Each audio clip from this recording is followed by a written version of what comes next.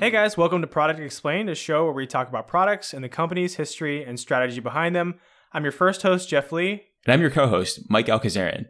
Hey Jeff, how good were you at no-look one-handed texting on your flip phone back in middle school/high school? The good old days of texting in class while people weren't looking. Today's show, we're talking about T9 texting, which for some of you is probably archaic, but it was a predictive text technology which paved the way for the SMS revolution.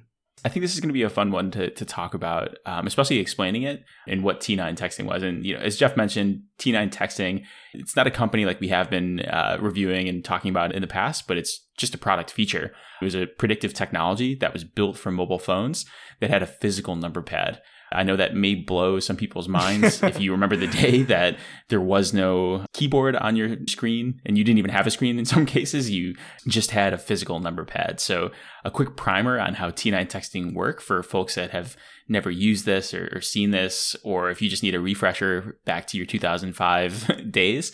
Your Razr flip phones. Exactly. So we can use the Razr flip phone as the example. So imagine that flip phone. So maybe even to break that down even more is imagine your smartphone had two pieces and it folded. And the way to open up your keyboard, you had to literally open up your phone. Oh God, old is new. They're doing that again, right? Like there are new folding phones that now have two screens that open up. So people are going to get even more confused.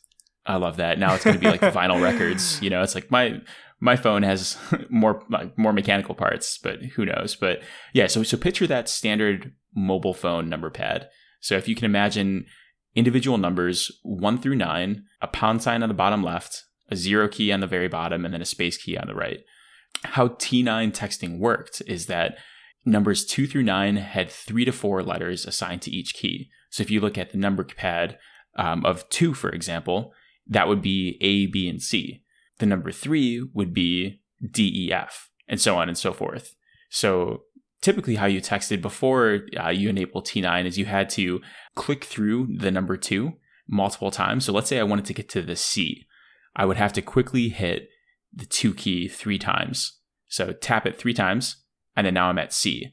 And then if I wanted to type A, I would pause and wait for that to end, and then type 2 again to get C and then to get A. So how T9 was able to revolutionize that was by doing predictive text based off the number combinations. So an example would be, let's say I wanted to type hello to Jeff. I open up my mobile phone. I look for Jeff's name in my SMS text box, go to him, type in hello by typing in the numbers 4, 3, 5, 5, and 6. And so what T9 would do is T9 would recognize that combination of numbers actually translates to the most likely output for that word is hello.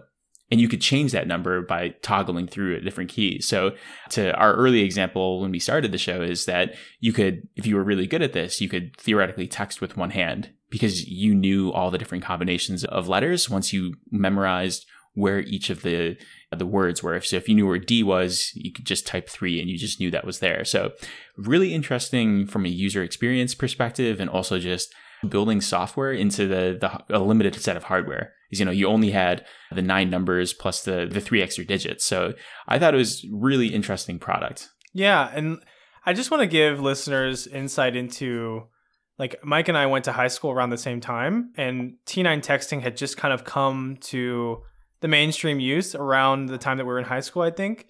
Before T9, Mike was describing what was called multi-tap.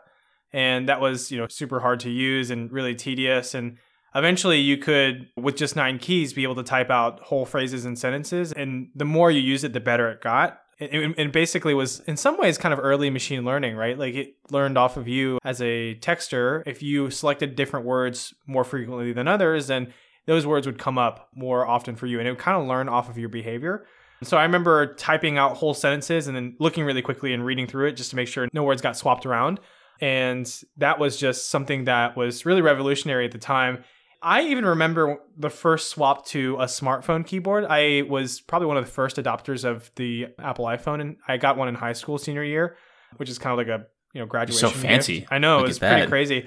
I remember thinking, man, this QWERTY keyboard for my 2 fingers on the small screen is actually pretty terrible. And I kind of wish that I had T9 texting. Yeah, it sucked. It was not good, those first smartphones. And then you kind of get used to it. But in all honesty, in some ways, I felt like I was a lot faster using T9 texting because there's only 9 keys to remember instead of the whole alphabet plus symbols, right? So you're more accurate, but predictive texting has gotten a lot better over the years. I think an interesting, analog to the switch from T9 to the first smartphone keyboards that didn't have any smarts to it. Like it didn't predict words or autocorrect your words. Mm-hmm. It was literally just button smashing on a tiny screen with your thumbs.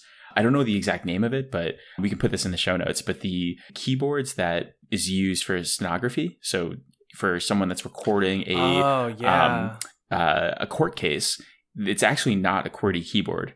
So this QWERTY keyboard, for those that don't know, is just like your standard keyboard that you would get on your laptop, or is what we think of as a keyboard. Mm-hmm. But how the stenographer's keyboard works is, I've seen like a really cool post on this once, whereas it's just, I believe it's like phrases of words. So you actually just like type the sound of the word, and then you're actually able to type faster because there's fewer keys. So I think T9 was the same way in the beginning, is because you're constrained from the number of keys that you can press. You're just ultimately faster because you have some way to autocorrect that and prioritize words. Yeah, I encourage people listening at home to actually watch a video of a stenographer taking notes on those keyboards. I think if I remember correctly, you can press combinations of keys at one time to write a word. So it's like pressing keys 1, 3, and 4 will say the word hello. Or if you press them twice, it'll do something else. So it's pretty nutty how it works out. And I remember watching a video about this lady trying to explain how it worked, and it all went over my head. It was really hard for me to explain it. But in courtrooms, they're trying to get transcribed text almost instantaneously. Sometimes they ask you to read back the notes in a really short manner of time, and you can't do that with a QWERTY keyboard fast enough. So yeah, it's definitely a learned skill. And challenge accepted. Yeah, exactly. Cool. I want to jump into the history of the product, because this is a pretty historical product, I'd say, compared to some of the other products that we've covered on the show. The very first text that was ever sent, we just call them SMS, was sent on December 3rd of 1992. So a lot earlier than I had actually anticipated. Totally. And all that text said was Merry Christmas. And it was sent by a guy named Neil Papworth, who was a UK-based software engineer. It's pretty crazy now, right, to think of how many texts have been sent since then and how rapidly it's grown from that one simple Merry Christmas text. And I want to even know how many Merry Christmas texts have been sent just year over year, or like in one particular month. So totally, it's pretty crazy. 1 year later, Nokia released the first SMS-enabled phone that even had the distinctive beep to signal that you had an incoming message, which I think was honestly borrowed from the beeper culture. For sure. But, Nokia released its first text message-enabled phone in 93. And I'm sure that phone is still holding up a building somewhere. Those things were built like tanks. Exactly. You could chuck them out of planes and they'd be totally fine.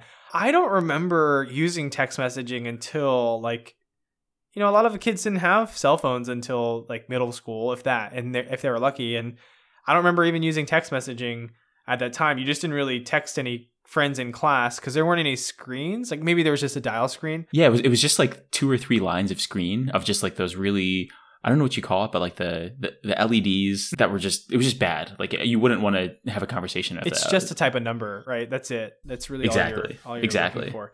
And man, it must be crazy for people that are listening to our show that have no idea what we're talking about. Yeah, old phones didn't have any visuals. Like you just typed in a number and you hope that you got the number right, and there's no, visual confirmation. They were literally for talking to people. Yeah. What a novel concept. And now SMS time probably trumps call time overall, is my guess. But overall, texting came out really, really early in 1993. I think it didn't go into the mainstream until a few years later when cell phones became more prevalent. Originally, texts only had a 160 character limit, whereas now people type wall of text. I think there's probably a whole subreddit about walls of text now. And so early adopters, this is kind of a cool thing. Because there was character limits, they started to use acronyms like LOL to save on their text character limits, because back then you had a text limit per month. So if I remember correctly, you might get like 100 texts per month and you had to pay for them, or sometimes you'd even pay like 20 cents a text. And so people were trying to save money by not texting really long text messages. And now obviously text is, ubiquitous with cell phone plans and they're unlimited. But back in the day, you had to really watch how many texts that you were putting out, and, things like LOL or TTYL or using emoticons were ways to save on some of the text messages that you were saving.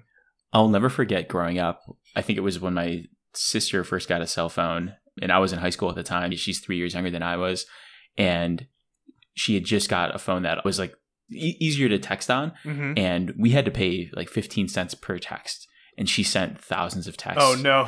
And so it was like a couple $100 bill. And we were just like, how can this be? Like, she was just typing. Yeah. And so I think that was when like we had the talking to from our parents about like how much to text. And then I think maybe we upgraded to like a Verizon plan that was a certain limit of like, you could send 100 texts. And then after that, you got paid more. Yeah. But yeah, it was I don't even know how to describe it now because it was so valuable to send a text, you know, like you had to ration them. It wasn't just like a wall of text that you could communicate every single detail. Like you had to really think through the message of like, imagine like you're trying to meet up with a friend and say, hey, you wouldn't even say, hey, you'd say movie 8:00 ?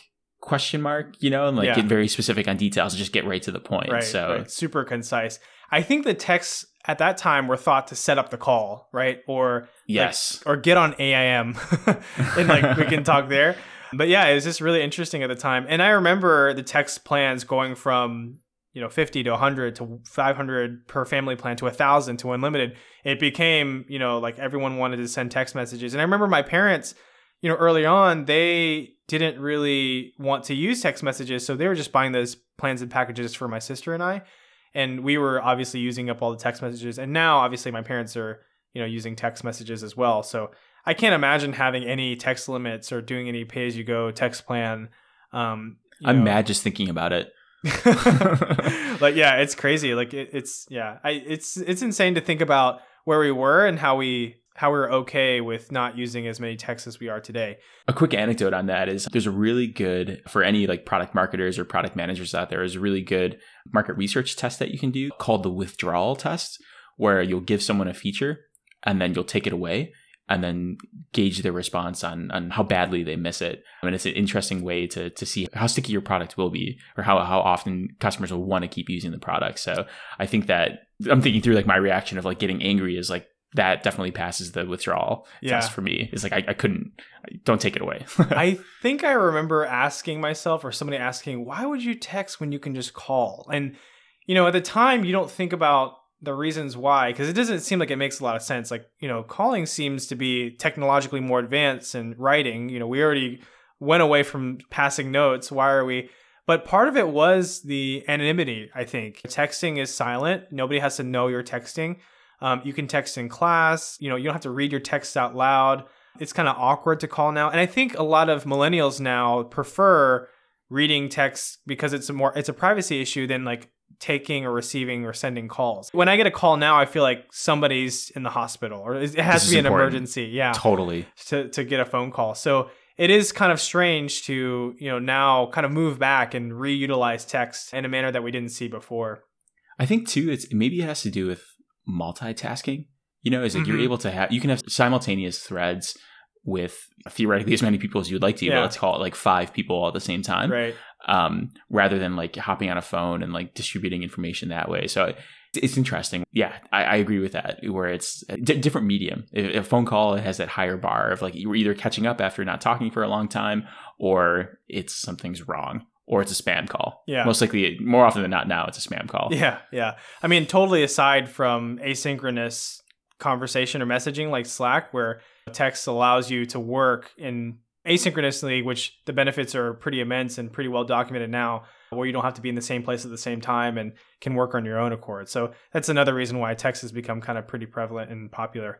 In 1995, the average American sent an average of 0.4 texts per month. So roughly about 1 text every 2 months, which is pretty crazy. I wonder if it's because there weren't any screens, probably mostly because there weren't that many users with text-enabled phones.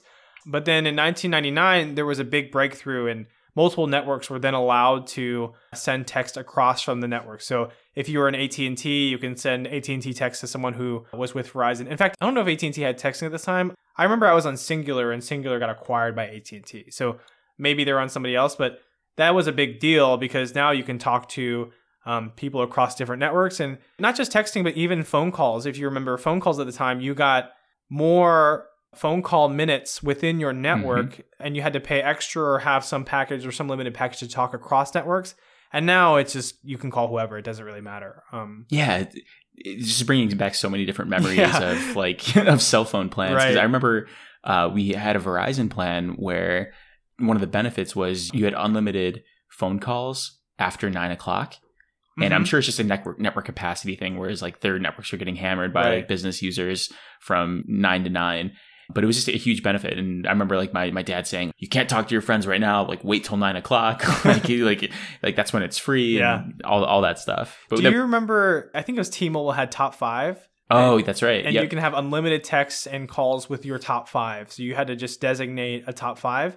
I don't remember if it was in or out of network, but I also remember asking people when they were getting new phones, like my best friends or whatever, who's your cell phone plan on? So I can get like free calls and texts with that person. And we can also talk about like rollover plans and all those different things, which are really, all of this stuff is really dating us right now, Mike, I think. But I think so too. But, hopefully most of the listeners that are listening know what we're talking about. I think there's a ton of lessons learned though from like the business model of like what cell phones went through. They were like one of the first, like maybe not the first, but it's just like a subscription service that adapted to the technology over the years. It's just like all the things that we're talking about is just finding new ways to monetize the product and just keep going forward. I think like today's latest analogy is data limits and data caps. Like granted, that was still maybe a couple of years ago. I think now it's like with 5G, like as they roll out new features, they data cap, 5G like data to 5 gigabytes per, month or whatever it is. And then they throttle you into something else or. Exactly. And I think 10 years from now, like we'll laugh at this and say, 5G, like that's ridiculous. Now it's unlimited. Like you just expect it. So I think it's an interesting study of business models and subscription and seeing how all the telecoms monetized all these features as they came out. I think what's really interesting about the cell phone, it has become the quintessential tech hub of hardware for other technologies, right? I think there are more people with smartphones than computers, and most of the hardcore computer processing has been moved onto mobile cell phones. I mean, it's affordable. More people in developing countries can use them. So there's a lot more smartphone usage than anything else. And with that, you've seen a growth in all the different features and platforms that have started to tack on to phone usage. So I remember earlier on when phones were, I'm sure we'll have to have a whole episode about this, but I remember when iPhone first came out and I thought, why are they combining a phone and an MP3 player? Like it seemed How dare they? Weird at the time. And now it's just expected. Your phone is just a secondary part of you because it can do so much outside of just making phone calls and texts. But going back to T9, in the early 2000s when cell phones became readily available, text messaging shot up to 35 texts a month. Now we're getting somewhere. And then slow down, Exactly. And, in the 90s was when Cliff Kushler actually invented T9, where predictive text technology would propose words. And since then, this is something interesting that I didn't realize until I did research for the show, but Kushler actually went on to invent Swipe, which I think that's so cool. Is used for, most of, it was earlier on Android, and eventually you can bring it onto iOS before finally iOS had a native Swipe type technology. But Swipe is basically very similar to T9, except it's meant for QWERTY keyboards, and you can put your finger down and swipe around the keyboard instead of pick up your finger and put it down and type. And then you're able to, type a lot faster using Swipe, which made for a much better user experience and help with accessibility. Yeah, that's super interesting. I did not know that he also invented Swipe, but very similar concept, there was 9 keys and you just optimize like the combination of, letters, like my example for hello, like 4, 3, 5, 5, 6. And for Swipe, it's pretty much the exact same idea. It's like my fingers are going to hit all of these keys. So let's just swipe all those keys and it spits out the word. Yeah. There's problems with Swipe in T9 as well. I mean, obviously there are some, I forgot what the term is, but you can type one number and get multiple words that technically can result from the same number. So you still have to sometimes pick the end word that you're looking for, or it'll change it based on the context. And Swipe has actually done a pretty good job with that. And so has predictive text overall.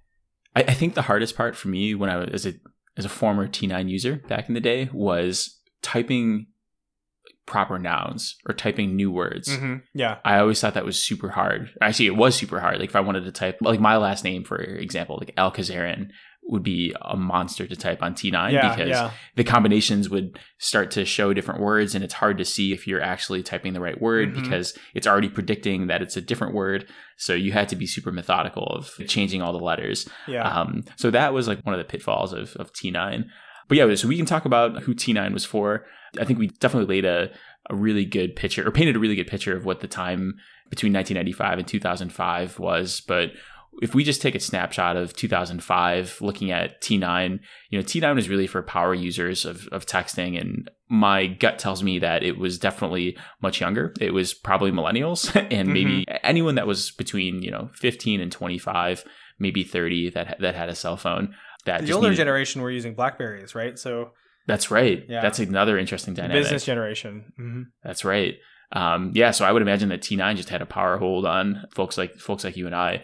Yeah. And to give an idea of like how big this was in 2005, and as Jeff mentioned, 2005 was 2 years before the first iPhone was announced in 2007 or released in 2007, but there was just under 208 million United States mobile phone users in 2005, which is about 69% of the US population. So if you imagine that, a quarter of that are folks that are in that range that I was mentioning before, it's a sizable part of the population that was using this, 50 million people using T9 during that time. So super interesting how, this guy, Cliff Kushler, invented this technology that was so widely adopted. And I don't even think I thought about it until this episode really deeply of what the impacts are and how much time that saved all of those users. It's wild. Yeah. I think that's what's really interesting about T9 is that T9 itself, I won't call it a flash in the pan. It was really popular for a few years, but that's because cell phones they expanded pretty quickly. They started in the 90s, but the mainstream use kind of came in the 2000s. And then for a couple of years, it was multi-tap. Then it went into T9. And then, boom, there was smartphones. And then everyone went off to the races, and T9 no longer became relevant. But I think it's really important to think about T9 because it did lay the foundation for other technologies like swipe and predictive text and autocorrect and things like that. So that's where T9 is really incredible. It's not so much T9 itself, but what it really paved the way for. Speaking of which, some of the competitors, I would call them competitors of T9, though T9 now is probably not that widely used, but are just most of the keyboards that you've heard of today. Swipe.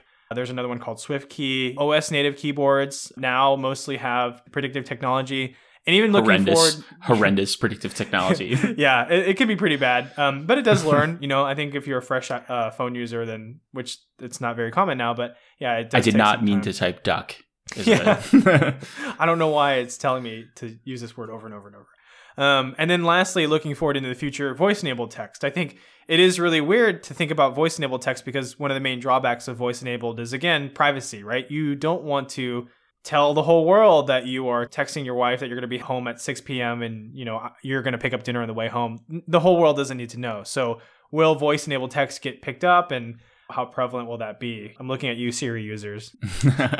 Yeah, I think it's interesting. And to your point earlier about BlackBerry, I never even thought about that. If we're looking at the snapshot of 2005 to 2007, BlackBerry users was definitely the major competitor. They dominated the market. Yeah, for sure. Because I even remember early undergrad, 2007, 2008, some of I'll call it the most popular people had to have BlackBerry because it was unlimited messaging on the BlackBerry network. Oh, I didn't know that. And you could type super fast as well. It was kind of like the iMessage kind of deal. And same thing with the BlackBerry. Yeah, the BlackBerry network. And also just your BlackBerry had a really nice interface. You could type much faster if you were really good at it. But anyhow, yeah, it's interesting how it's evolved into Swipe and into SwiftKey. I know me personally as an Android user. I know you're not an Android user, Jeff. I'm a huge fan of SwiftKey. I have been for 6 years now, 7 years now, and I love that SwiftKey sends me stats every month of how many keystrokes that I've saved and how it's been able to predict where I'm going to type. I think that's the most interesting thing about SwiftKey is that it essentially customizes the size of my keyboard based off of my thumbs, and where I'm typing. Oh, that's really cool. The keyboard visually doesn't change, but it knows from a software perspective that if I'm typing an S, let's call it 4 millimeters to the right, I actually probably mean a D, and it's able to just expand that size of that key for me because it's just a more common key and it's constantly learning for me. So I definitely love that ability to just get smarter for me. Yeah. Interesting. So basically the active zone of every key is changed depending on what you're typing or the context and stuff like that.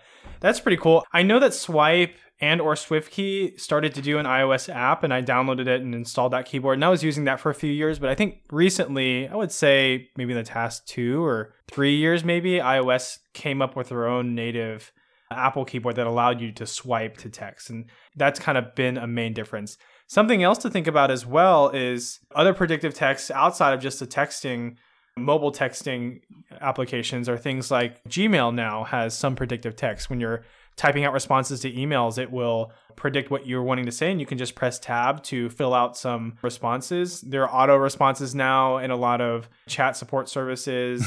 Like LinkedIn's my favorite, where you can actually just, no, it's I'm actually not really interested. good. Yeah, exactly. I tried it out with one of my friends of just like sending auto messages. Yeah, it's just exactly sending only auto predictive messaging back and forth to each other. It's funny because eventually you hit a circle where you're just like repeating the conversation, and then you just get into this feedback loop of like the same conversation. Right. It's following the same pattern and so on and so forth. But yeah, I think that this T9 is really that first predictive texting interface, at least the first one that I know of, and it's definitely exploded. So yeah, let's talk about our thoughts, Mike. What do you think about T9? Feel free to evaluate it as it was in its heyday, or we can talk about it in today's day and age. But I'd love to hear your thoughts about the product as a whole. 2005 Mike was very bullish on T9. I would definitely call it like in the 4-star range. We'll call it a 4.0 out of 5.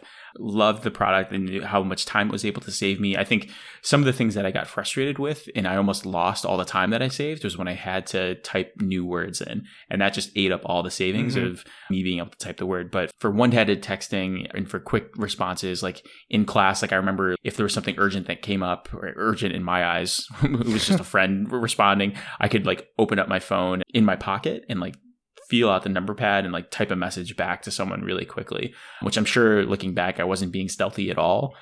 Yeah. I'm sure it just looked like a weirdo and like sitting in the back of the classroom with his hand in his pocket trying to type. I'm sure the teachers knew what was going on. Oh, yeah.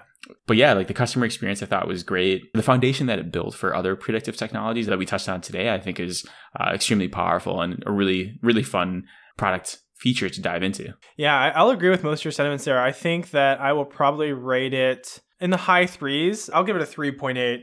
It definitely was born out of a necessity, right? Traditional multi-tap texting took way too long. T9 texting made it, pretty easy for people to pick up. I do think that there was maybe a small initial learning curve, but it almost felt like you were learning a different language. And I remember like getting people on the T9 bandwagon, or maybe people convincing me to move on to the T9 bandwagon and to use T9 texting instead. And if you didn't use T9 texting, you kind of were seen as like a simpleton, like, oh, you don't know how to use T9 texting? Like, what are you doing with your life? It's going to save you so much time. So, I will say that it probably wasn't super intuitive for everybody to pick up, but once you did, it was hyper efficient. So it was kind of like a power user tool for people at the time. Obviously, it didn't necessarily aim to make any money per se on its own accord. It was kind of ubiquitous with all texting enabled phones at the time. You could either do multi-tap or T9. And once people learned to use T9, they would prefer it.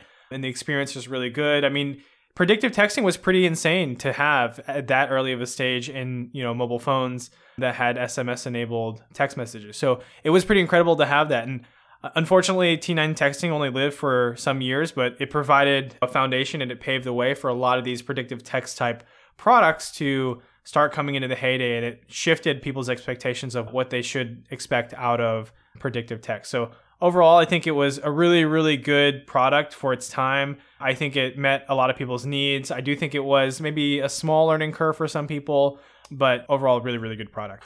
Yeah, maybe it'll come back just like vinyl records or something like that. People started to buy like hardware, not phone cases, but they're starting to get like rotary phone attachments or accessories for their mobile phones. So yeah, old is new. For sure. Well, those are our thoughts on T9 texting. We'd love to hear from our audience on our throwback here. So feel free to share with us what you think on our Instagram and Twitter accounts. You can find us at ProdX Podcast. That's PRODEX Podcast. Yeah, and if you like the show, be sure to like us and subscribe on your favorite podcast platforms like Spotify, Apple Podcasts, etc., and let us know what products we should review next. See you next episode.